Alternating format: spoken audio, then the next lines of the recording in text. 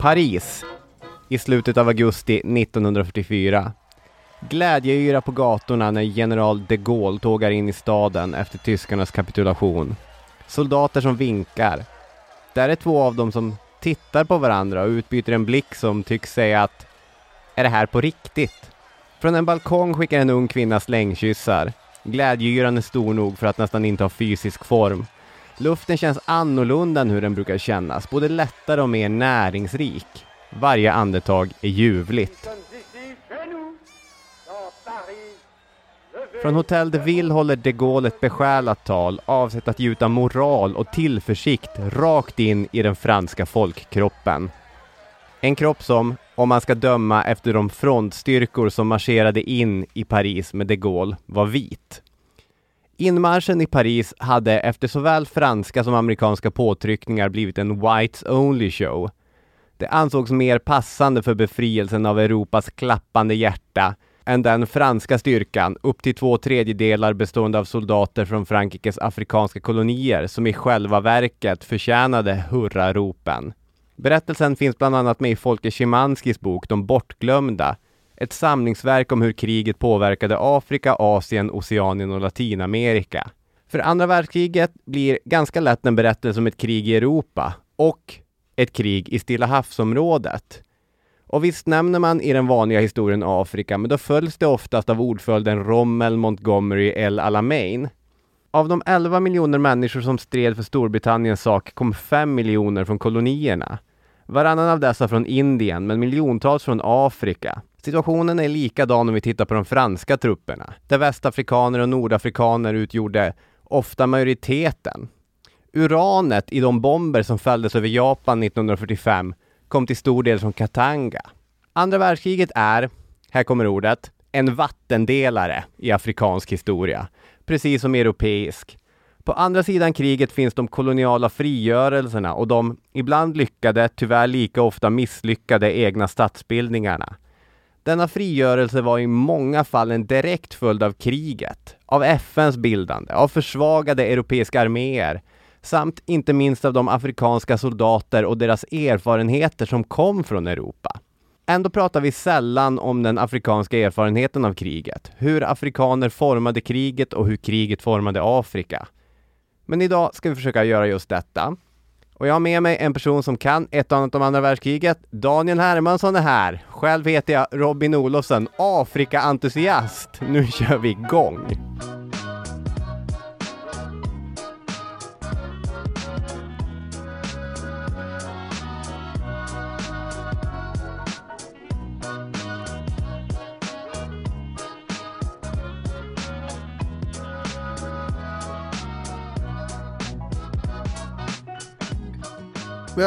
Välkomna till Historiepodden här. Och nu blir det andra världskriget igen. Och det blev afrikaner i andra världskriget. Och du har ju redan då dragit en massa fakta här som jag hade förberett mig med. Så nu vet jag inte, grundfaktan är ju redan avklarad så att säga. Att många afrikaner var med i kriget. Ja, mer det här med siffrorna också då, ja, att det var hälften och så vidare. Men det är bra. Då vet ju lyssnaren det redan. Men den här typen av avsnitt blir ju annorlunda än traditionella avsnitt om andra världskriget. Där kan man ju antingen zooma ut och följa kriget på en tidslinje. Och så säger man saker som situationen kommer att förändras under sommaren 1941. Det här, typiskt sån berättarröst då den massiva operation Barbarossa inleddes. Så kan man prata om andra världskriget. Är det här din typiska berättarröst? Nej. Men det är en typisk berättarröst. Eller så kan man, som vi har gjort ibland, till exempel i vårt avsnitt om Operation Mincemeat, följa en specifik operation. Eller man kan foka på ett speciellt slag, eller vad det nu kan vara. Men i det här avsnittet blir kronologin svårare.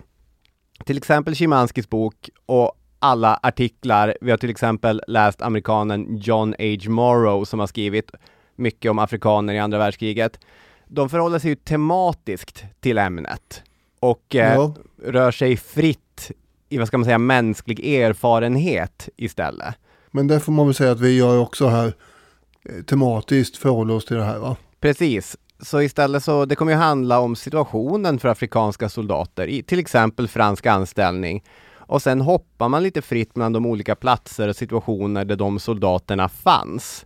Att så här, ja, men den mänskliga erfarenheten blir avsnittet på många sätt. Men någon ordning och reda ska vi ändå ha. Och då får man väl börja med typ Storbritannien och sen Frankrike och så vidare. Exakt. Szymanski, han tar ju i sin bok också upp att det händer någonting med berättelsen när man lägger det här afrikanska rastret på historien. Han skriver att kriget slutar handla om en kamp mellan en rasistisk diktatur, Nazi-Tyskland, och ett antal fria länder. Och Sovjet, som slåss för liberala värden och kommunismen. Istället så blir det ett krig mellan, som han skriver, 2 rasistiska system. Ett programmatiskt uttalat rasistiskt samhällssystem och ett strukturellt, indirekt och funktionellt rasistiskt samhällssystem.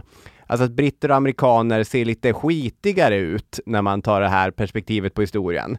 Och det förtar ju inte på något sätt kampen mot Nazi-Tyskland. Det är inte i någon revisionistisk anda menat att bidra till en bild av att de var lika goda kålsupare. Jag tror de flesta är överens om att nazisterna, de var värre kålsupare än de sidorna som bekämpar dem.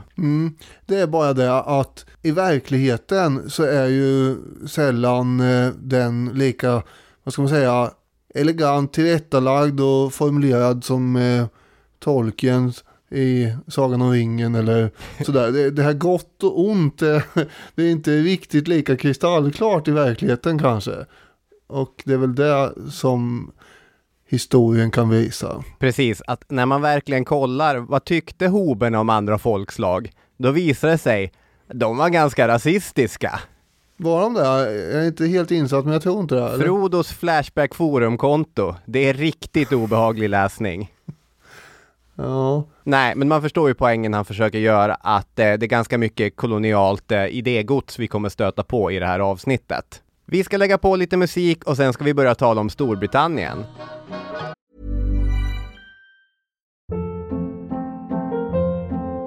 Hold up. What was that? Boring. No flavor. That was as bad as those leftovers you ate all week. Keke Palmer here, and it's time to say hello to something fresh and guilt-free. Hello Fresh. Jazz up dinner with pecan-crusted chicken or garlic butter shrimp scampi. Now that's music to my mouth. Hello Fresh. Let's get this dinner party started. Discover all the delicious possibilities at hellofresh.com. When you're ready to pop the question, the last thing you want to do is second-guess the ring. At BlueNile.com, you can design a one-of-a-kind ring with the ease and convenience of shopping online. Choose your diamond and setting. When you find the one, you'll get it delivered right to your door. Go to BlueNile.com and use promo code LISTEN to get $50 off your purchase of $500 or more. That's code LISTEN at BlueNile.com for $50 off your purchase. BlueNile.com, code LISTEN. I'm Sandra, and I'm just the professional your small business was looking for. But you didn't hire me because you didn't use LinkedIn Jobs. LinkedIn has professionals you can't find anywhere else, including those who aren't actively looking for a new job, but might be open to the perfect role, like me. In a given month, over 70% of LinkedIn users don't visit other leading job sites. So if you're not looking on LinkedIn, you'll miss out on great candidates like Sandra. Start hiring professionals like a professional. Post your free job on linkedin.com/achieve today.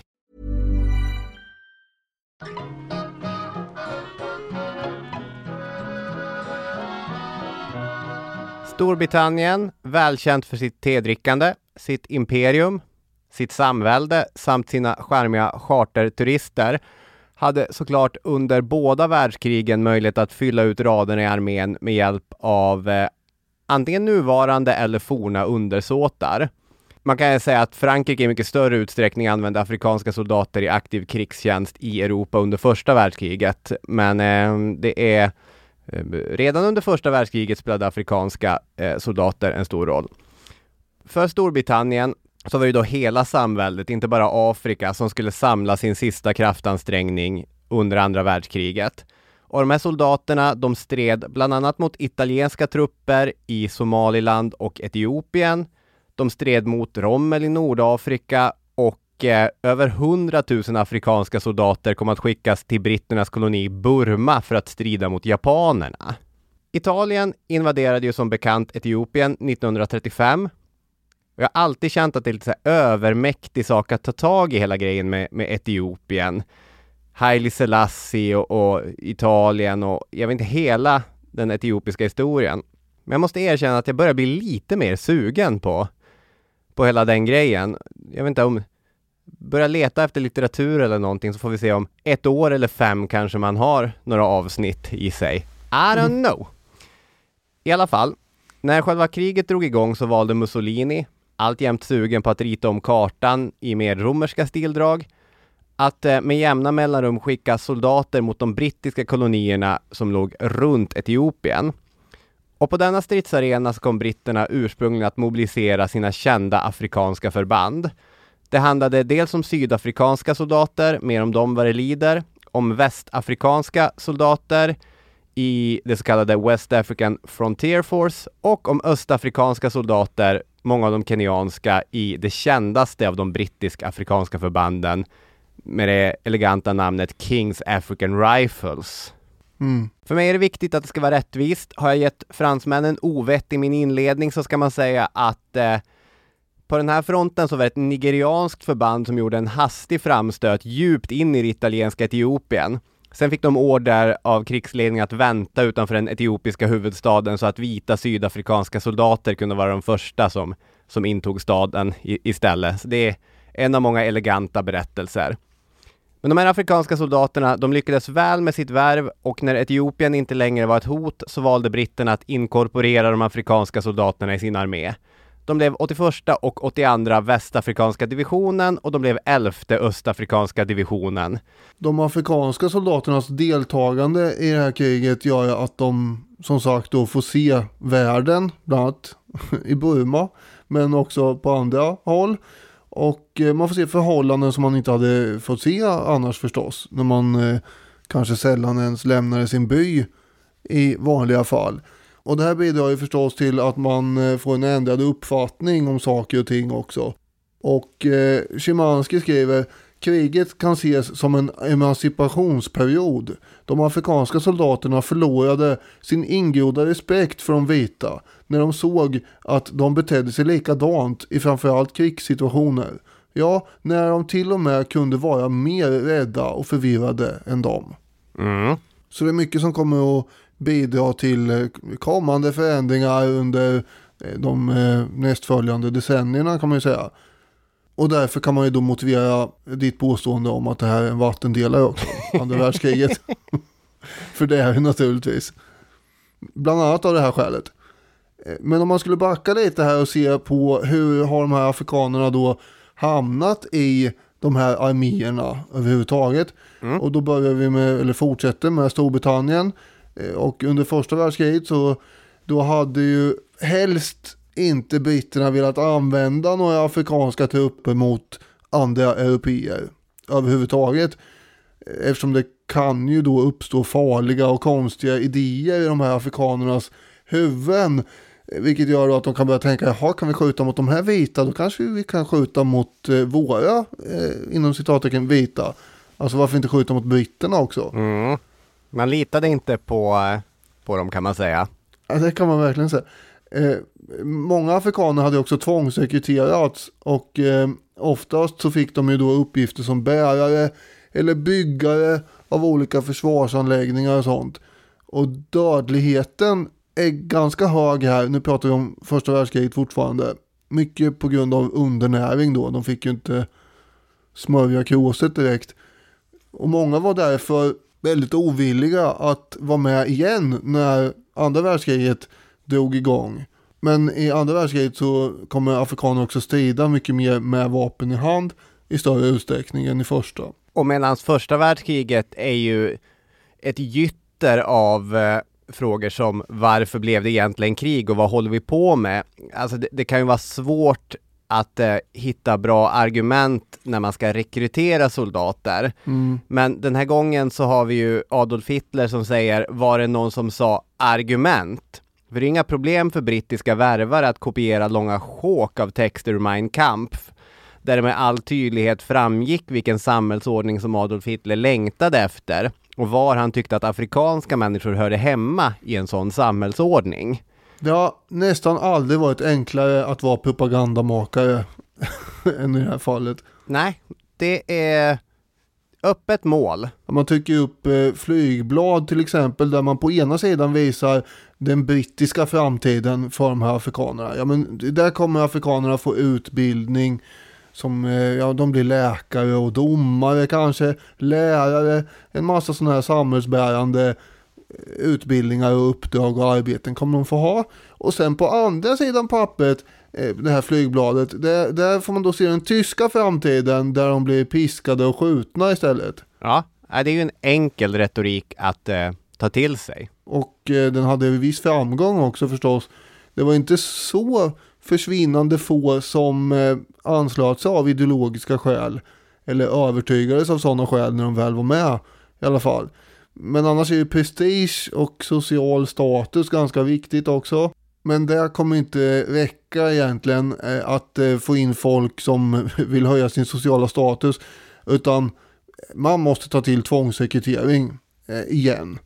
Och en soldat från Västafrika beskrev det hela som att rekryterarna drog in i det inre av landet, in mot byarna och plockade upp unga män med våld för att göra soldater av dem. Och ofta fick ju då stamhövdingar vara som någon slags mellanled här, där man då samlade ihop ett gäng kandidater, ofta folk som man inte tyckte om, och sen så erbjöd man dem till britterna, bara, ja, de här kan ni värva eller tvångsvärva. Och det var ju som sagt inte alls alltid som det här var frivilligt, utan det förekom ju både uppror och att folk la benen på ryggen och försökte liksom fly in i djungeln och komma bort från det här. Men sen fanns det också många som tog värvning frivilligt av ekonomiska skäl ju. Ja. Till exempel. Det där tror jag är en viktig poäng, att man ska inte liksom bara säga att det finns en orsak till att en afrikansk soldat väljer att gå med i stridigheten, utan det är som du säger, det är hela spektrat från rena tvångsvärvningar till ideologiska argument som har bitit.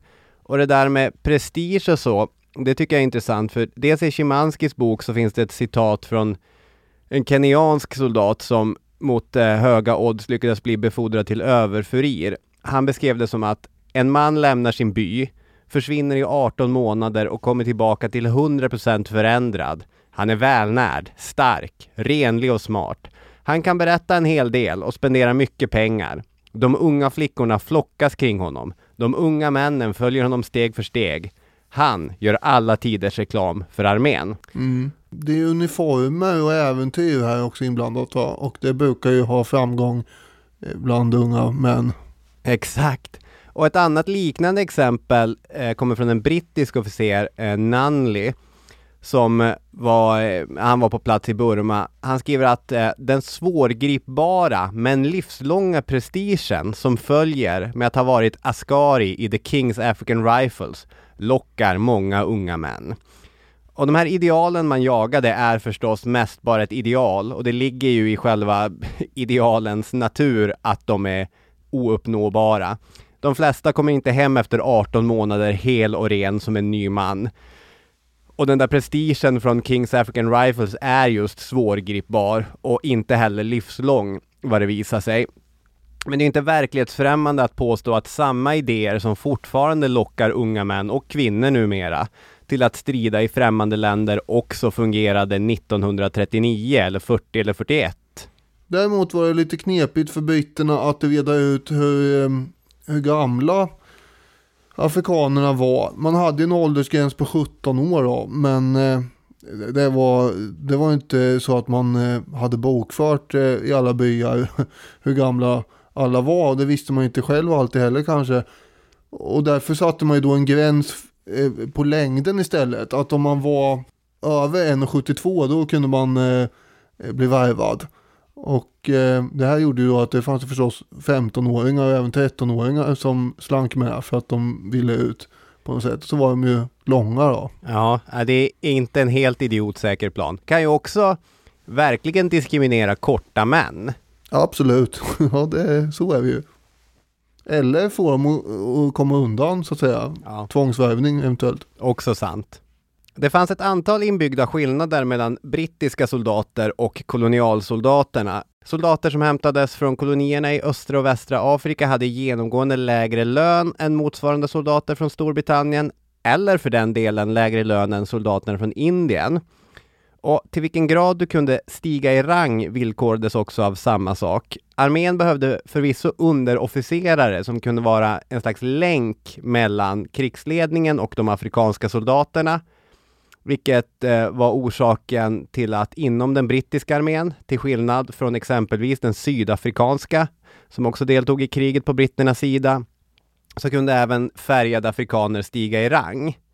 Men även om du gjorde det så fanns hudfärgen trots allt kvar. En mörkhyad officer fick inte ge order åt en vit menig. Det här tycker jag är ganska intressant eftersom en av de bilder som man har med sig från andra världskriget är de afroamerikanska soldaterna som åker till Europa efter USAs intåg i kriget och som chockerades över hur mycket mer välkomna de var i London i jämförelse med de orter i Georgia eller Alabama som de kom ifrån.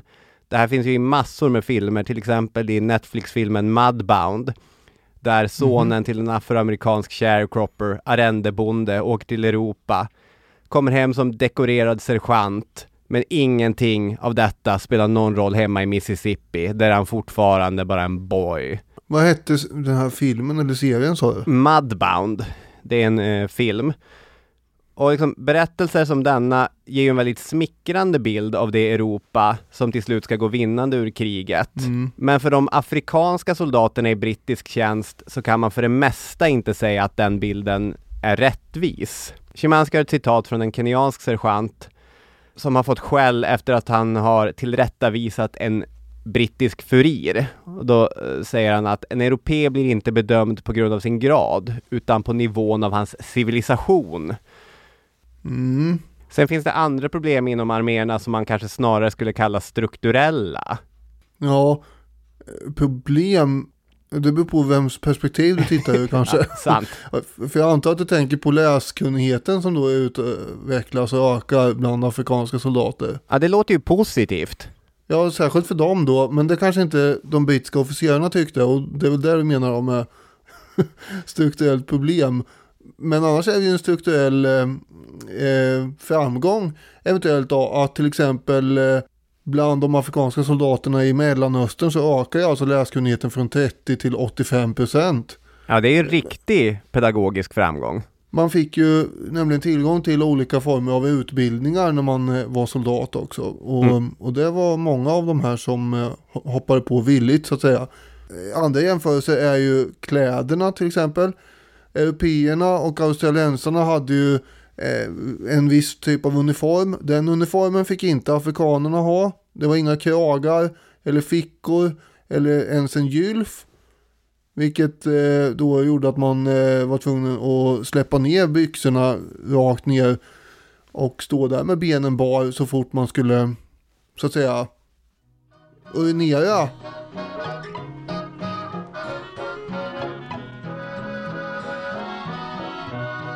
Tänk att vi åker till Burma, dagens Myanmar. Det hade successivt under 1800-talet genom ett antal olika krig fallit i britternas händer. Och Burma är ett stort land, oväntat stort vill jag säga av någon anledning. Att när man kollar på Burma, Myanmar på en karta så tänker man, shit, det är ett stort land. Ligger öster om dagens Bangladesh, väster om till exempel Laos och Thailand. Och Burma, det blev en stökig koloni för britterna. Missnöjet över deras närvaro ledde till ständiga uppror. Och att britterna som följd av de här upproren faktiskt gick längre i att ge självstyrelse till Burma än till många andra kolonier hjälpte inte. Det fanns kvar ett motstånd mot den brittiska närvaron. Och 1942 så ockuperades regionen av Japan. Och britterna hade nu att strida mot japanska trupper och mot de inhemska grupperna som slöt upp bakom den japanska invasionsmakten.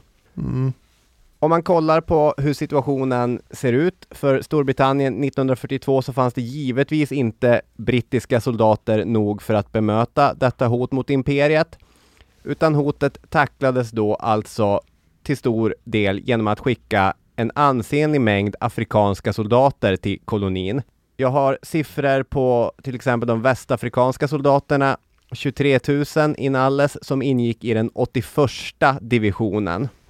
Just 81:a divisionen kommer göra väldigt mycket i Burma. De har också ett väldigt slående sånt här emblem som de syr fast på sina jackor som föreställer en stor svart tarantella mot en lysande brandgul bakgrund. Väldigt slående heraldik. Ja, det låter ju elegant och tjusigt som sagt och lite magnetiskt kanske, mytiskt. Av vad som verkar vara mest gammal kolonial vana så ingick ibland dessa afrikanska soldater ovanligt många som skulle bidra med vanligt hederligt kroppsarbete. De skulle bära materiell. Det här framstår, som John Morrow skriver, som en märklig anakronism i detta maskinernas krig. Och om det inte tycks ha funnits någon verklig tanke bakom det, annat än den invanda koloniala reflexen, så skulle det genom de afrikanska soldaternas uppoffringar och genom oberoendet av bilar, tåg och liknande faktiskt innebära att britterna i Burma fick en armé som var ovanligt väl lämpad till att strida i de här mycket utmanande omständigheterna som terrängen, djungeln och klimatet förde med sig. Ja, så afrikanerna är ju mer vana vid den här terrängen, som sagt, djungeln och allt regnande och leran och eländet. Och hur som helst så var de mer vana vid det här än vad japanerna var. Och en japan noterar i sin dagbok att motståndarna var inte britter utan från Afrika. Och det här var bekymmersamt då, tyckte han. De har en utmärkt fysik och är mycket tappra. Så att strida mot dessa soldater är ganska besvärligt. Det är så här lakoniskt och avsluta. Det här var inte lätt det. Nej, det gjorde läget svårare för de japanska soldaterna. Ändå var då britterna i början av det här Burma-kriget ganska ovilliga att släppa fram afrikanerna till fronten. Istället fick de ju som vanligt att bära tunga bördor och röja väg genom djungeln så att man kunde ta sig fram. Men när de sen fick vapen så då var ju inte det några toppmoderna vapen förstås. Utan det var ju något gammalt avlagt skräp från första världskriget som man gav dem. En västafrikan skrev senare: dyngsura och fullständigt utmattade efter en 25 kilometers marsch skulle vi omedelbart bilda stridslinje och dessutom gräva ner oss. Det var vansinnigt ansträngande. Myggen var ett stort problem. Malaria-mygg. Vi måste sova utomhus och de var överallt. Om vi hade otur var det hällregn och vi måste sova i regnet som grodor. Det var inte så att bara för att man var van vid det här så var det kanske inte alls så kul. Nej, men som du säger, det fanns ju afrikanska soldater, kanske framförallt vissa av de västafrikanska soldaterna som faktiskt hade vana av regnskog och tropiskt klimat. Men det som är lite förvånande, för jag menar de flesta kenyanska soldaterna hade ju vuxit upp i öppna landskap där torka är ett större problem än monsunregn. Men det är nästan över hela brädet så att de afrikanska soldaterna klarar omständigheterna i Burma bättre än de europeiska soldaterna.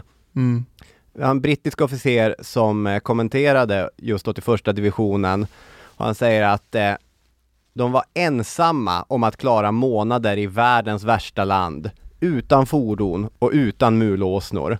Vad han talar om då är den 6 månader långa djungelvistelsen som just 81:a påbörjade i januari 1944 då de rörde sig längs med den brittiska norra flanken. Ofta så rörde de sig 10-12 kilometer dagligen till fots i djungelterräng i monsunregn, endast understödd av brittiskt flyg som ibland kunde lämna materiell från luften.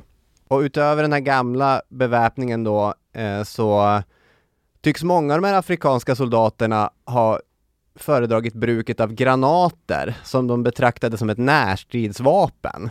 också. Man skulle ta sig riktigt nära och sen kasta granater på fienden. Vilket ska vara väldigt effektivt i djungeln. Ja, det kan jag tänka mig. Totalt så är det ju 120 000 afrikaner som strider i Burma-kriget mot japanerna. Och av dem stupar ungefär 15 000. Flera av de här afrikanska soldaterna dekorerades med olika typer av medaljer. Däremot så var Victoriakorset, den ädlaste av dem, inte tillgängligt för afrikanska soldater.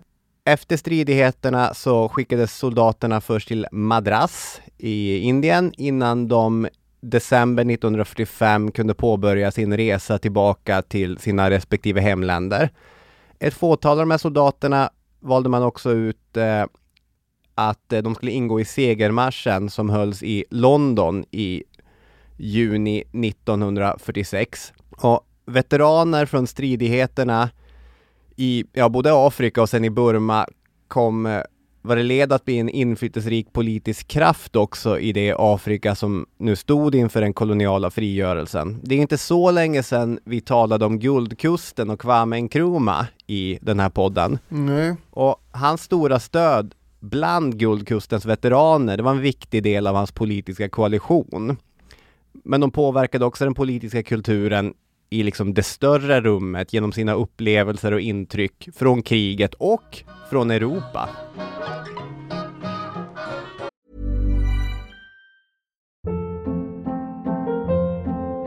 Hold up. What was that? Boring. No flavor. That was as bad as those leftovers you ate all week. Keke Palmer here, and it's time to say hello to something fresh and guilt-free. Hello Fresh. Jazz up dinner with pecan-crusted chicken or garlic butter shrimp scampi. Now that's music to my mouth. Hello Fresh. Let's get this dinner party started. Discover all the delicious possibilities at hellofresh.com.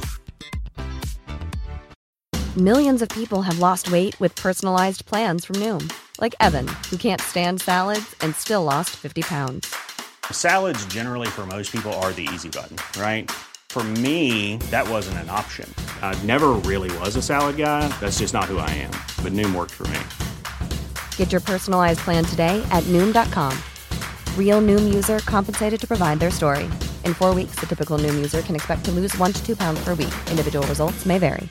I'm Sandra, and I'm just the professional your small business was looking for. But you didn't hire me because you didn't use LinkedIn Jobs. LinkedIn has professionals you can't find anywhere else, including those who aren't actively looking for a new job, but might be open to the perfect role, like me. In a given month, over 70% of LinkedIn users don't visit other leading job sites. So if you're not looking on LinkedIn, you'll miss out on great candidates like Sandra. Start hiring professionals like a professional. Post your free job on linkedin.com/achieve today.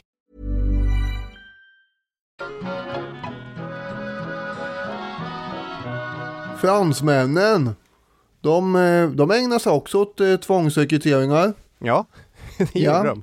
Det gjorde de. Starka män som man kom över gjorde man till frontsoldater. Ni ska fram här. Och äldre män, de satte man i tvångsarbete i skogar eller på jordbruk. Och riktigt gamla karlar och kvinnor, de fick bära packning och korvar och sådär. Och barn, de kom inte undan heller. De måste ju bidra av dem. Så de satte man på andra uppgifter som att tömma latriner och sånt. Just det. Det blir en ganska festlig kontrast när man pratar så här glatt om det, va? Ja. Man säger, ja men det var tvångsrekrytering och det var tömma latriner och det var lite av diten och daten.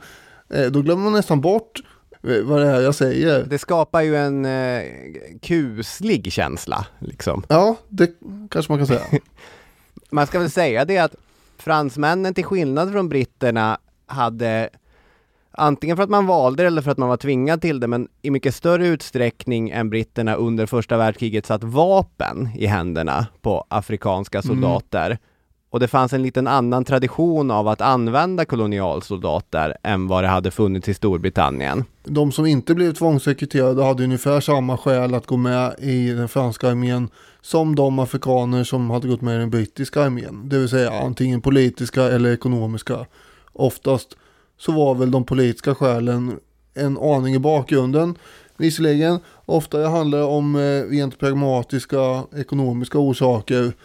Det kan vara så att har skörden varit dålig, då ökar ju viljan att ta värvning förstås. Och tvärtom då, om skörden har varit bra, ja då kanske inte föräldrarna är supersugna på att släppa iväg grabben eller sönerna till ett krig. Det är ju samma anledningar till varför man går med i till exempel amerikanska armén idag. Får du ditt stipendium för att spela fotboll på college-nivå, då behöver du inte sätta dig på en Greyhound-buss och åka till närmsta militärbas.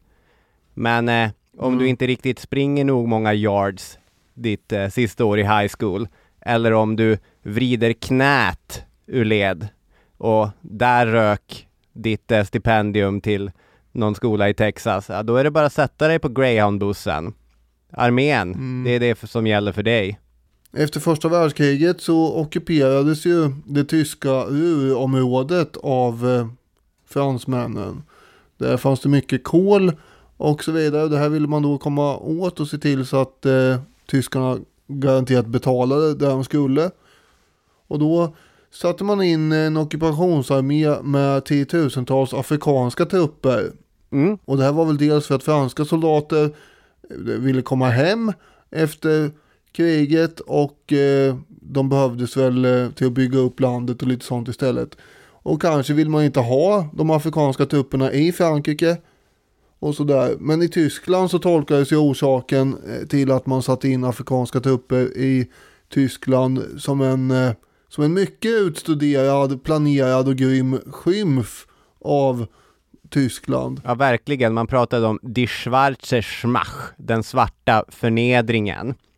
Det ska sägas att från franskt håll så beskrev man också det här uppdraget i Renlandet, i Ruhrområdet, som en sorts belöning, att det var ett eftersträvansvärt jobb, att man fick förlängning inom armén och man fick ett vad som såg som ganska glassigt arbete, att vara ockupationsstyrka i det besegrade Tyskland, som ett tack för det goda arbetet under själva första världskriget.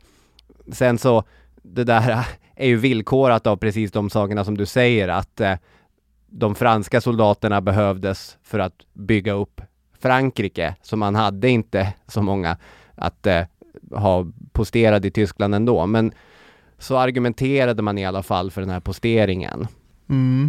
Europeisk rasism är ju givetvis ingenting som Adolf Hitler uppfanns, utan den var ju utbredd i samhället. Och det här fördömandet av ockupationen baserat på rasistiska idéer, det kan man hitta över hela den politiska skalan i Tyskland under den här perioden. Ja. Alltså den som är intresserad av Tysklands eget koloniala arv kan med fördel lyssna på våra avsnitt om folkmordet i tyska Sydvästafrika under tidigt 1900-tal. Det är ju inte en jättemunter historia. Nej, det var faktiskt en helt horribel inläsning till de avsnitten, och när vi pratade om det så kom det ju över ibland att det här är ju det är ju ganska sjukt. Ja, verkligen. Man får en sån overklighetskänsla. Och jag tror att det inte bara var den här instinktiva kulturella rasismen som syntes där i debatterna i Tyskland på 20-talet, utan det ska nog också förstås delvis genom det faktum att Tyskland tills alldeles nyligen själv varit en stolt kolonialmakt. Nu var man istället ockuperade av människor från kolonierna. Ja. Det här är ju förnedrande. Ja, det är en väldigt omkast där, ja. I, vad ska man säga, självbild. Fransmännen, de hade ju också sina egna idéer. Eller de var ju inte egna, som sagt. Det var ju, alla europeer tänkte ju ungefär så här. Men en idé byggde på att afrikanerna var mindre smärtkänsliga. Och därför så hade de ett annat nervsystem än vita, menade man. Och det här var ju någon gammal idé som åtminstone fick mer genomslag i Frankrike än i till exempel Storbritannien. För Storbritannien ville ju som sagt helst inte kanske låta sina afrikanska soldater delta allt för ofta med vapen i hand om det inte var nödvändigt och så. Men fransmännen hade inte det problemet, utan tvärtom så lät man ju då sina afrikanska trupper vara längst fram i frontlinjen, så de alltid fick ta smällen, om man säger så.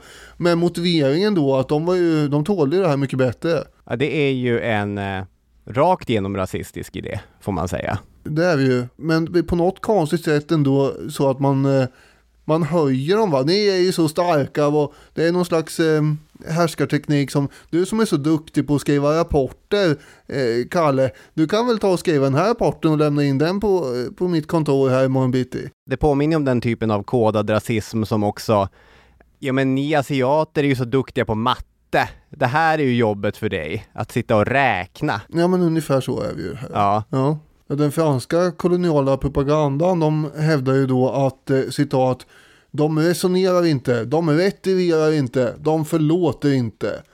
Utan det här är ju väldigt krigiska och starka människor det här som man kan använda i strid helt enkelt. Mm. Visserligen hade ju britterna också vissa sådana här föreställningar, men bara om vad de kallar det för krigiska raser. De hade ju själva varit i krig mot zulurerna tidigare och sånt där. Så de visste att det fanns en del stammar då och så som var extra bra när det gäller krig. Mm. Även britterna. Men fransmännen, de hade ju dragit det här ett snäpp till då och tyckte att det gällde alla, mer eller mindre. Det glömde jag ju säga när vi pratade om den brittiska erfarenheten. Men de såg sig så pressade under andra världskriget att de rekryterade människor från folkgrupper som tidigare aldrig fått ingå i brittiska styrkor. Till exempel Ashanti, eller Asante från Guldkusten då, som man hade sett som just ett krigiskt folk och ingenting som man ville ha ibland sina egna led. Men nu var goda råd dyra, och då fick även sådana grupper ta på sig den här gamla skitiga brittiska uniformen. Innan vi släpper Tyskland och Ruhr och så tänkte jag säga att i den propaganda som började gå runt i Tyskland så varnades då för rasblandning, och tyska kvinnor ombads att vara försiktiga. Och jag vill nästan be om ursäkt för att jag hela tiden jämför med situationen i USA. Men på många sätt så påminner det ju om den amerikanska sydstatspropaganda som var vanlig efter rekonstruktionen efter inbördeskriget, och som föll tillbaka på idéer om den svarte mannens hotfulla sexualitet. Och det som var nytt i tyska skrifter, det var att man varnade med stora trumman för alla exotiska könssjukdomar som de här afrikanska soldaterna bar med sig. Ockupationen tar ju slut innan Adolf Hitler kommer till makten, och ett decennium innan det blir något världskrig. Så det är inte som att nazisterna kan peka på den och säga att där står afrikanerna, där har ni vildarna.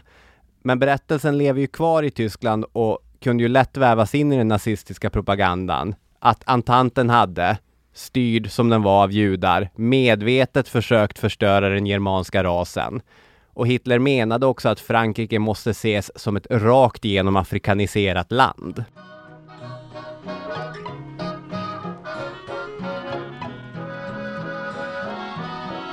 Metoden att placera afrikanska soldater längst fram i frontlinjen användes bland annat i kriget mot Tyskland 1940, och när tyskarna anföll det året så fanns det då alltså redan 500 000 afrikanska soldater i Frankrike. Men de blev ju inte utrustade med toppmodern utrustning här heller, utan det var ju gamla musköter, höll jag på att säga, som ofta inte fungerar. Och sådär, när de väl hamnade i fronten så fick de helt enkelt för gamla gevär. Och däremot hade de tillgång till 40 cm långa machetes som de ska ha använt då i närstrider med tyskarna. Ja, de fick ju order om det, till skillnad från de brittisk-afrikanska soldaterna. Med sina granater så menade de franska officerarna att det var en så skräckinjagande och effektiv bild av de här afrikanska frontsoldaterna som kom med långa blanka machetes, att det skulle sätta skräck i fienden. Jag bara tänker att det är ju inte jättemodern lösning. Det var inte så effektivt heller. Som vi vet så går det väldigt snabbt för Tyskland att köra över Frankrike. Och jag tänker att det är värt att poängtera att delar av den tyska armén inte behandlar de västafrikanska soldaterna i enlighet med krigets lagar.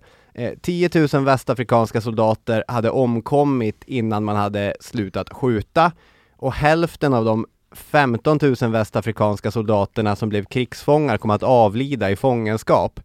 Nu pratar jag mycket om de franska västafrikanska soldaterna. Det var egentligen fler nordafrikanska soldater i den här 500 000 som fanns i Frankrike. De var 300 000 allt som allt. Men det är för att Monroe, som jag har läst, skriver mycket om de västafrikanska soldaterna, där de flesta var senegaleser. Han har en berättelse om kapten Ntochere som i juni 1940 tillsammans med 50 av sina män avrättades av tyska soldater.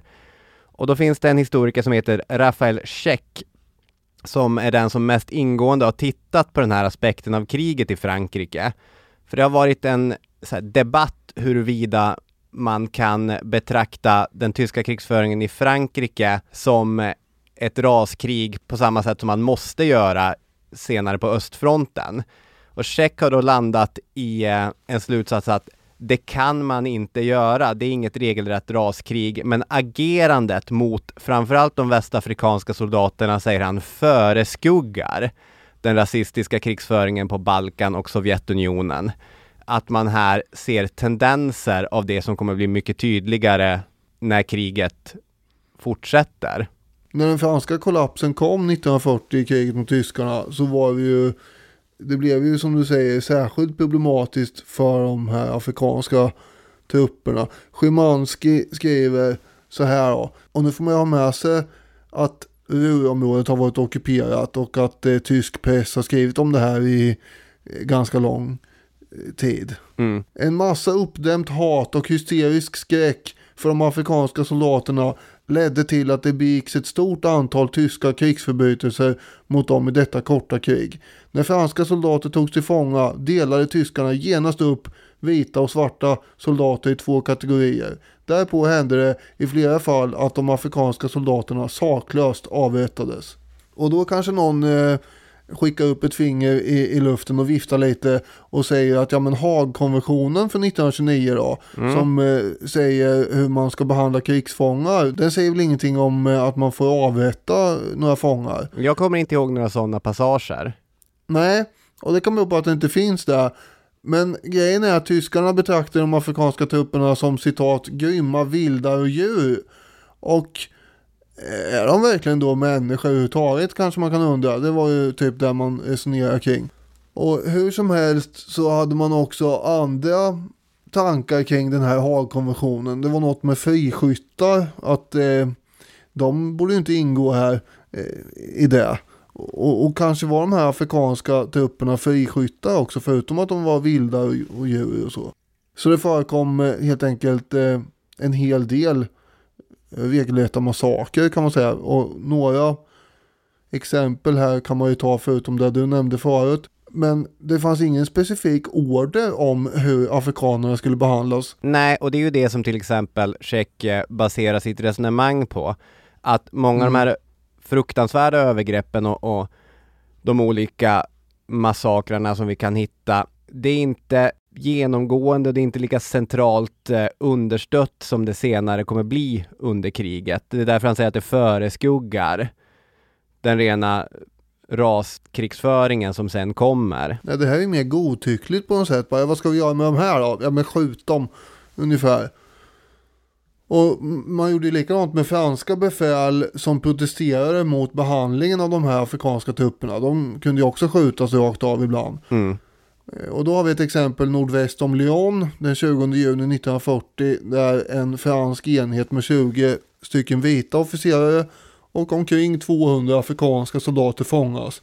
Varpå officerarna då sen får se hur afrikanerna helt enkelt skjuts ihjäl, och så kastar man handgranater på de här likhögarna och kör över dem med stridsvagnar för att bli av med resterna.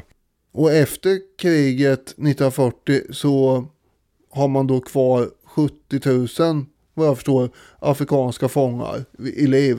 Just det. Och i övrigt har de ju då försvunnit på det ena eller andra sättet. Och de fångarna som man hade, de har nu då långa marscher utan mat och vatten framför sig, vilket också gör att många av dem försvinner ju med. Därav den mycket höga dödligheten ibland afrikanska fångar.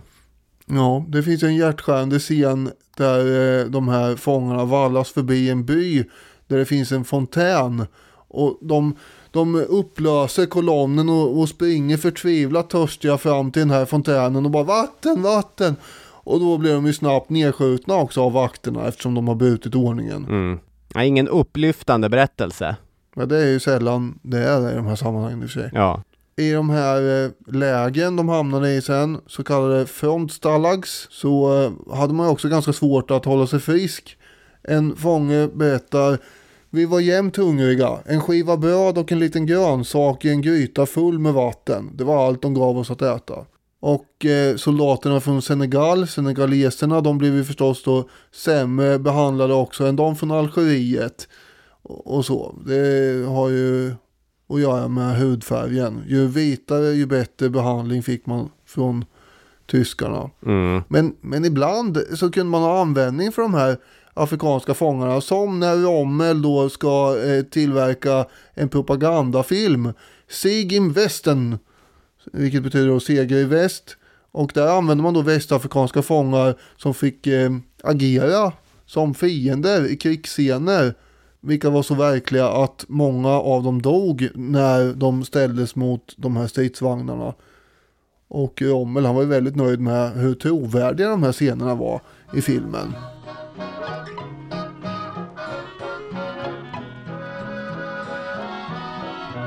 Sen efter ett tag in i kriget här så ändrar ju tyskarna ändå inställning helt apropå, och de kommer på att vi ska ju ta över hela världen, och då ska vi ha ett stort centralafrikanskt imperium också förstås, och då behöver vi ha stöd från afrikanerna. Just det. Det är många som har tagit på sig tänkarhatten och sitter och funderar, och då ändras ju attityden gentemot de här afrikanska fångarna som helt plötsligt börjar få mer mat och till och med öl och dricka och sådär i de här lägren, för att man då ska övertyga dem om att Tyskland har varit och kommer att bli en bättre kolonialmakt än de tidigare europeiska makterna hade varit. Så då ändrades inställningen mot dem, mest på grund av att man då tänkte sig ha det här världsherraväldet sen. Vilket självförtroende de hade där. Ja, där 1942 tidigt, då var självförtroendet högt. Sen var ju Hitler hade aldrig varit någon anhängare av den här kolonialismen ute i Afrika på andra ställen, men det var ju andra som var där som han då hade tillåtit. Ja, jag tänker igenom hur ni vill göra med det där, det blir nog bra. Men sen kom ju då de här motgångarna i början på 1943 framförallt, och då börjar man fundera på att vi kanske inte ska lägga en massa tid och resurser på att planera ett afrikanskt imperium innan vi har vunnit kriget. Men innan det så hade ju faktiskt till och med Röda Korset varit och besökt de här lägren och varit nöjda över hur provianttillgångarna var och sådär. Ja. Sen barkade det väl iväg åt andra hållet igen då under 1943. Ja. Det är en märklig berättelse det där. Kvar i sydöstra Frankrike efter att man hade krossats av Nazityskland blir ju den samarbetsvilliga regimen som under marskalk Philippe Pétain har kommit att kallas för Vichy-regimen. Den sammanfattas i Nationalencyklopedin som A. Reaktionär, B. Antidemokratisk, C. Korporativistisk och D. Judefientlig. Vichy-regimen kom aldrig att hålla lika stora afrikanska arméer som den verkliga franska armén hade gjort. Men även i Vichy-regimens regi så fanns det afrikanska soldater. Så det går att hitta ganska många exempel från Libyen och Syrien till exempel, där senegaleser i Vichy-regimens uniform skjuter på senegaleser i fria Frankrikes tjänst. Vilket ju är nästan bokstavsdefinitionen av en absurd situation. Vad du menar här nu är ju då att Vichy-regimen har ju en massa trupper, afrikanska trupper till exempel, i sin regims ägo, eller vad man ska säga, i armén. Samtidigt har vi då de fria franska trupperna, och de här är ju då fiender egentligen. Exakt. Eller de är då. För vi har ju Charles de Gaulle som inför kriget hade suttit på kammaren och försökt övertyga sina chefer om att en motoriserad armé skulle vara det nya heta. Hade de sagt, och istället öst pengar i sin stora Maginot-linje. De Gaulle kom ju 18 juni 1940 att resa till London och där hålla direktsänt tal, en appell som det brukar kallas, i vilket han menade att Frankrike fortfarande var med i kriget och han uppmuntrade till fortsatt motstånd. Trots att han tillsammans med sitt entourage bara motsvarade knappt ett innebandylag så erkändes han direkt av britterna som ledare för de fria fransmännen. Och i ockuperade Frankrike dömdes han i sin frånvaro av militärdomstol till döden för förräderi. Då hade man ju det här problemet. När hela Frankrike på ett eller annat sätt är i Tysklands händer, var kan de Gaulle hitta människor som kan kämpa för hans sida? Ja, hur var det nu? Hade vi inte en och annan koloni runt om i världen som kanske inte Vichy-regimen nödvändigtvis har järnkoll på? Exakt, det är kolonierna. Ni visste att det var kolonierna, men det är kolonierna. Och det kommer ju då ske en uppdelning i kolonierna mellan de Gaulle och Vichy. Allt eftersom de franska koloniala guvernörerna egentligen valde sida. Som Szymanski skriver, Pétain fick sympatier i Västafrika, Madagaskar, Nordafrika och Syrien. Det motsträviga kolonistyret i Indokina byttes ut mot ett Vichy-vänligt. Franska Polynesien och Tahiti ställde sig på de Gaulles sida. I Ekvatorialafrika var kolonialstyrets stöd för de Gaulle stort. Så de Gaulles resa från att vara någonting mer än en maskot för Storbritannien, det gick ju via att fler och fler av kolonialstyrena slöt upp bakom honom. Och han kommer vad det lider kunna räkna 100 000 västafrikanska soldater och 300 000 nordafrikanska soldater ibland sina mannar. På det sättet kunde han ju visa upp för till exempel den skeptiske presidenten Roosevelt att han faktiskt hade ett legitimt anspråk på det franska styret. Hur då? Koloniala soldater som de tidigare har tvingat in i hans armé, det ger då legitimt anspråk på den franska regimen, eller vad då? Ja, men det handlar väl om att faktiskt kunna hjälpa till i stridigheterna också. Att tidigare så satt han och... Ja, det är bra att man kan göra det förstås i och för sig, men om det skulle ge... Ja, jag vet inte. Nej, du ställer dig skeptisk till det. Jag ställer mig lite skeptisk till att det skulle automatiskt ge honom legitimitet till att vara Frankrikes ledare sen. Ja. Sen blev han ju vald förstås i fria val och så, då har han ju legitimitet. Så att, ja. Det är väl också den här inmarschen i Paris när han får stå och vinka till alla och på alla sätt blir Frankrikes frälsare. Då är det ju lätt att vinna val efter det.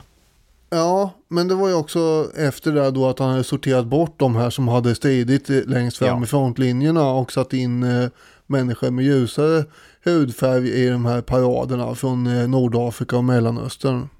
Exakt, för det är ju det som är ganska intressant. I och med invasionen av Nordafrika från de allierade under 1942 så kommer ju de Gaulle få ett fotfäste i Alger och kan liksom tydligare manifestera sitt motstånd. Och allt eftersom så bygger han ju upp ett massivt stöd inom Frankrike, kommer ju slutligen marschera in i just Paris som befriare. Men samtidigt som de Gaulle behövde soldater och verkligen rekryterade från kolonierna så genomförde han ju hela tiden vad som i efterhand har kallat blanchissement. Alltså att den franska armén skulle fyllas upp så mycket som det gick med vita soldater. Och att det här var viktigt för det franska självförtroende och för att inför resten av världen visa upp styrkan och övertygelsen i det franska motståndet. Trots det så var ju de franska styrkorna även i slutet av kriget enormt blandade. Särskilt infanteriet bestod ju fortfarande av en majoritet från Nordafrika och Västafrika. Men så snart han kunde så var ju de Gaulles hela mission att göra armén så fransk som möjligt. Det finns en anekdot eller episod som kan skildra hur man ändå såg på de afrikanska soldaterna när man vid ett tillfälle fick vin till maten, de vita soldaterna, och då ville de afrikanska trupperna också ha det, och då fick de höra: ni är slavar och slavar får inget vin. Så att det fanns många skillnader även i de fria franska trupperna. Oh ja. Det finns en återkommande grej man hittar ibland de författare som skriver om det här ämnet. John Morrow till exempel gör en stor grej av det.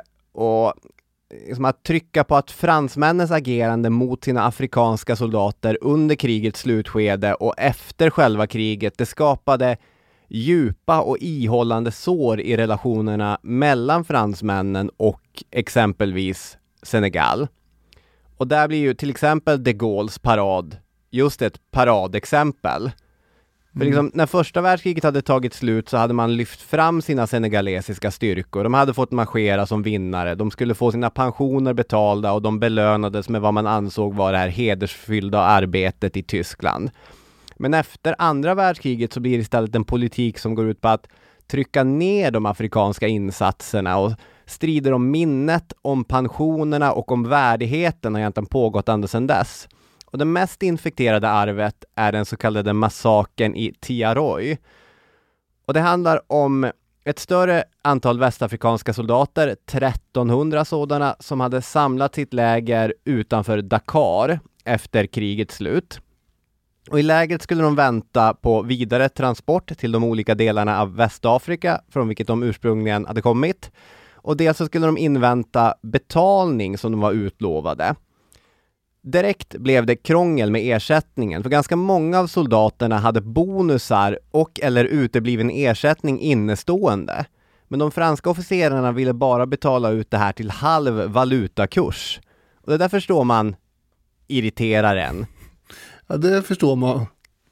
Vadå halv? Här har vi stridit för er och vunnit ett krig och ni skyller oss pengar.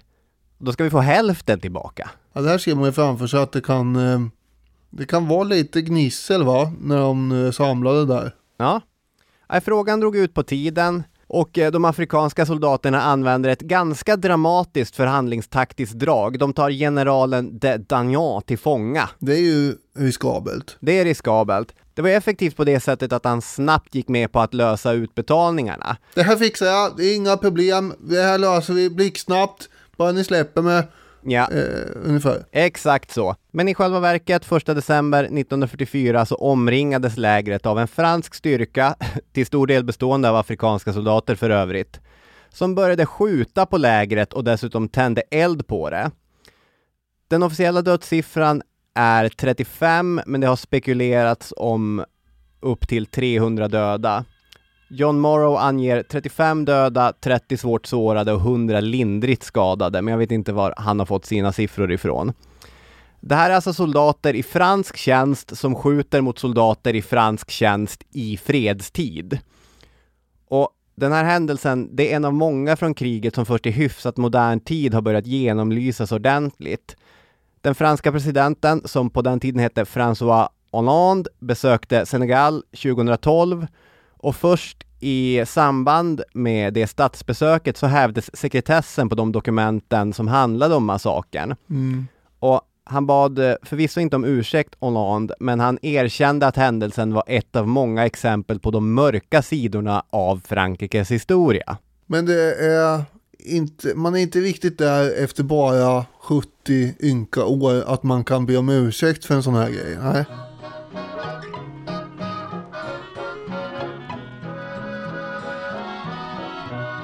Jag tänker vi kan avrunda det här avsnittet med att ta en titt på Sydafrika också. Avsluta med ett litet positivt upplyftande exempel efter allt elände i Storbritannien och Frankrike. Ja precis, för Sydafrika är ju alltid en lättsam oas i sådana här sammanhang, eller vad då? Ja, precis. Ja, nej, det här är inte så upplyftande. Sydafrika är ju då visserligen en del av det brittiska samväldet, men det är också självständigt, vilket har varit sedan 1931 när det gäller interna förhållanden och så åtminstone. Sen är ju utrikespolitiken en annan femma. Men landet styrs av vita kolonialherrar som i sekler har funnits i Sydafrika. Och nu är man alltså inte direkt styrd från London när det gäller interna förhållanden. Men det var inte självklart då att man skulle ställa upp i kriget egentligen. Utan här fick man ju lite grann själv bolla med där nere. Men premiärministern Jan Smuts, han valde då den vägen att man skulle gå med i kriget med argumentationen att Tyskland försöker ju säkert få kontroll här nu över Namibia. Det vill säga den förra kolonin de hade haft där nere som nu Sydafrika hade tagit över. Och då lyssnade även tyskvänliga boer i Sydafrika till argumentationen. Ja, fast de höll nog inte riktigt med ändå. För att de flesta boerna ville ju inte att man skulle gå med i kriget. Nej. De hade ju starka sympatier för tyskarna och ville ju inte det egentligen. Men de var väl inte tillräckligt många. Åtminstone så blev det så att man med knapp majoritet i parlamentet beslutade att man ska gå med i kriget. 335 000 sydafrikaner kommer delta i andra världskriget, varav 120 000 är svarta. Men de flesta, ska vi säga, blir kvar i Sydafrika, stannar på hemmaplan helt enkelt.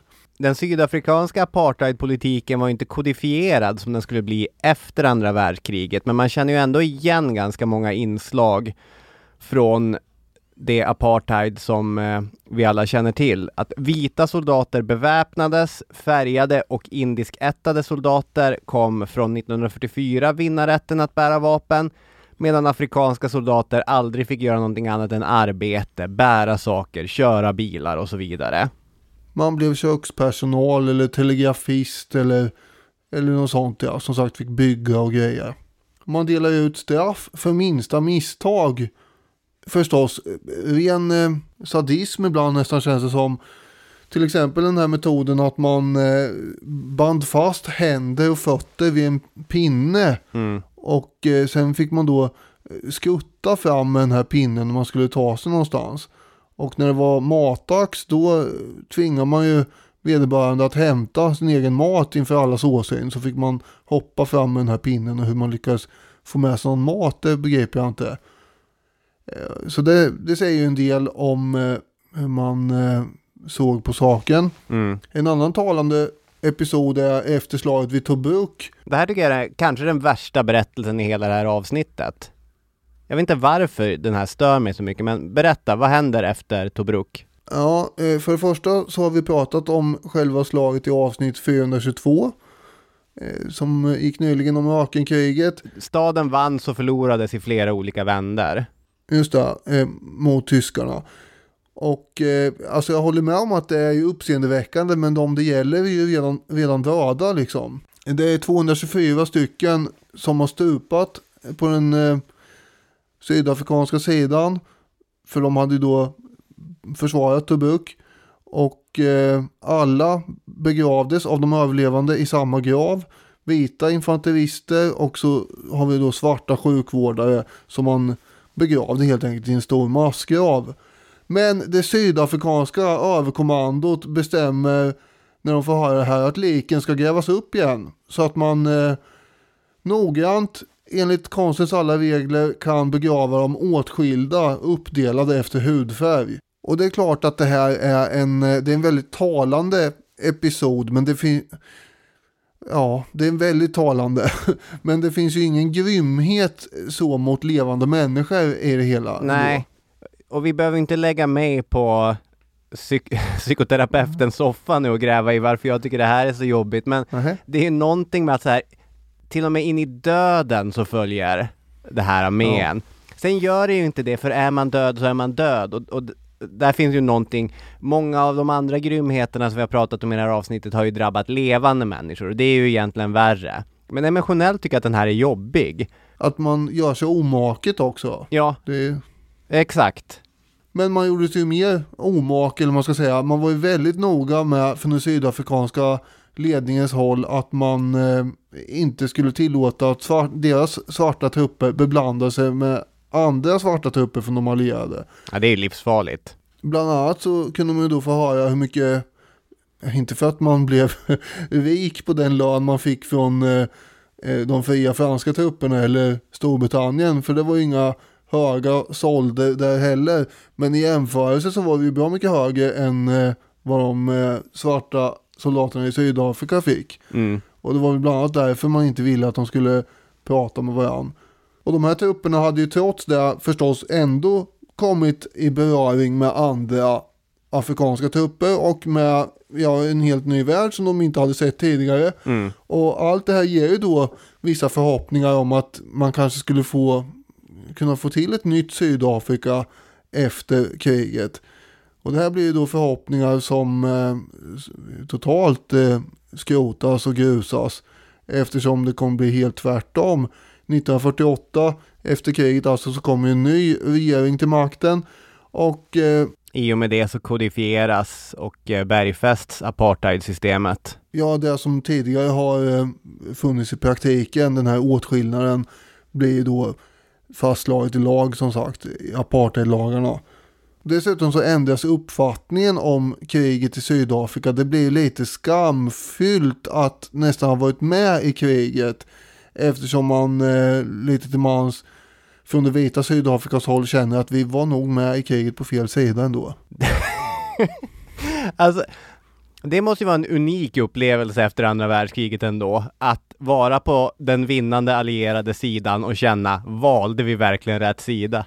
Ja, men så är väl också Sydafrika under efterkrigstiden ganska, det utmärker sig ändå. Ja, det gör det. Ja, det är en av våra mest ögonfallande paria-stater. Mer om dem någon annan gång säkert.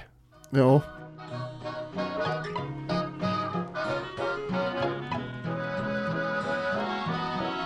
På ett sätt är ju arvet efter kriget sånt som kan och ska beskrivas i stora svepande historiska penseldrag. Andra världskriget, Afrikas andra världskrig, påskyndade, som vi har sagt 100 gånger, den koloniala frigörelsen. Kampen mot det rasistiska Nazityskland omöjliggjorde en fortsatt rasistisk kolonialpolitik. FNs uppdrag skrev nästan sig självt. Och de erfarenheter av stridigheter i bland annat Europa mobiliserade afrikansk politisk vilja. Soldater från Guldkusten hade ju träffat indiska soldater som kunde berätta om Gandhi och Nehru och deras egen frihetskamp. Och de här afrikanska soldaterna hade också sett hur människor levde i London och Paris. Och helt plötsligt så stod man inte ut med orättvisan av hur människor levde i Guldkusten, i Kenya, i Senegal. Förutom alla soldater så använde ju också de europeiska makterna Afrika för resursutvinning, ofta genom tvångsarbete, under andra världskriget på ett sätt som för tankarna till 1800-talet. Den europeiska krigsekonomin behövde stöttning från kolonierna. De här resurserna var viktiga för krigsinsatsen och förblev viktiga när Europa skulle byggas upp efter kriget. Även det här har påverkat Europa, Afrika och världen i det stora. Och det här är ju stora förändringar, sådana som ritar om världskartan och påverkar ekonomier. Men för de människor som stred för Frankrike eller för Storbritannien, i Burma eller i Sicilien, så är det de små grejerna som har följt med dem. Det är framförallt strider om pensioner som har blivit den återkommande frågan i relationen mellan de stora europeiska staterna och deras forna kolonier. Den franska staten gjorde stor skillnad mellan hur enkelt det var för vita franska soldater och hur svårt det var för svarta afrikanska soldater att få ut sin pension. Afrikanerna, även nordafrikanerna då, måste vara 60 år fyllda och kunnat redovisa 15 år av stridstjänstgöring för att vara berättigade till pension. Det var det väldigt få som kunde göra. Ja. Och om båda de här kriterierna uppfylldes så fick de ändå sämre ersättning än de franska soldaterna. Den franska hållningen kom också bli att varje gång en fransk koloni blev självständig så försvann den franska statens plikt att betala soldaternas pension. Det är ganska fult. Det är ganska fult, för de har ju trots allt stridit i fransk tjänst för Frankrike. Det är som om man skulle byta jobb. Jobba för ett företag, sen byter man. Men man får inte lön från det föregående företaget för den månad man har jobbat där. Nej, det är precis så det är. Men det här var ju också mycket ögonfallande, och in på 1990- och 2000-talet var det fortfarande en återkommande fråga som stegvis justerades. Dock aldrig till den grad att soldaterna fick ersättning i nivå med de franska soldaterna, men den blev bättre. Britterna, de hade faktiskt ännu hårdare regler. Där gällde det att ha tjänstgjort i armén i 22 år eller ha blivit skadad in the line of duty, i tjänst alltså. Så för de östafrikanska soldaterna som tjänstgjort i andra världskriget, om man ska ta ett exempel, har det istället blivit välgörenhet som gäller. Det finns en speciell fond för veteraner från The King's African Rifles som varje år samlar in pengar och delar ut till de få veteraner som fortfarande finns kvar i livet. Och det är ju pengar som behövs, men det är också många som säger att det här känns inte så värdigt. Att man tycker att det är allmosor på något sätt. Eller vadå? Ja, det är klart att det är väl bättre om det hade funnits etablerat i lag kanske att man skulle få en pension. Och med detta så ska vi avrunda avsnittet helt och hållet och tacka för att ni har lyssnat, eller hur? Ja, precis. Det ska vi göra. Det här var det sista färdigskrivna avsnittet som jag hade kvar slaskande i min... vi har ju som en bank av grejer man kan ta till när man inte har tid att göra nytt researcharbete. Ja, och nästa vecka så kommer ett av mina gamla reservavsnitt så att det blir mindre och mindre kvar. Jag har nästan inga kvar som ligger och skräpar. Men det kommer ett nästa vecka och då blir det varmt om huvudet för då ska vi ta på oss mössor. Det ska vi. Det behövs när det blåser kallt där ute. Så se till att hålla er inomhus eller ha ett par varma hörlurar i vilket ni kan lyssna på Historiepodden om och om igen tills vi hörs igen nästa söndag. Och gå gärna in på Facebook-sidan och släng in en kommentar där också, så hörs vi om en vecka. Ha det fint, hej då med er! Hej hej!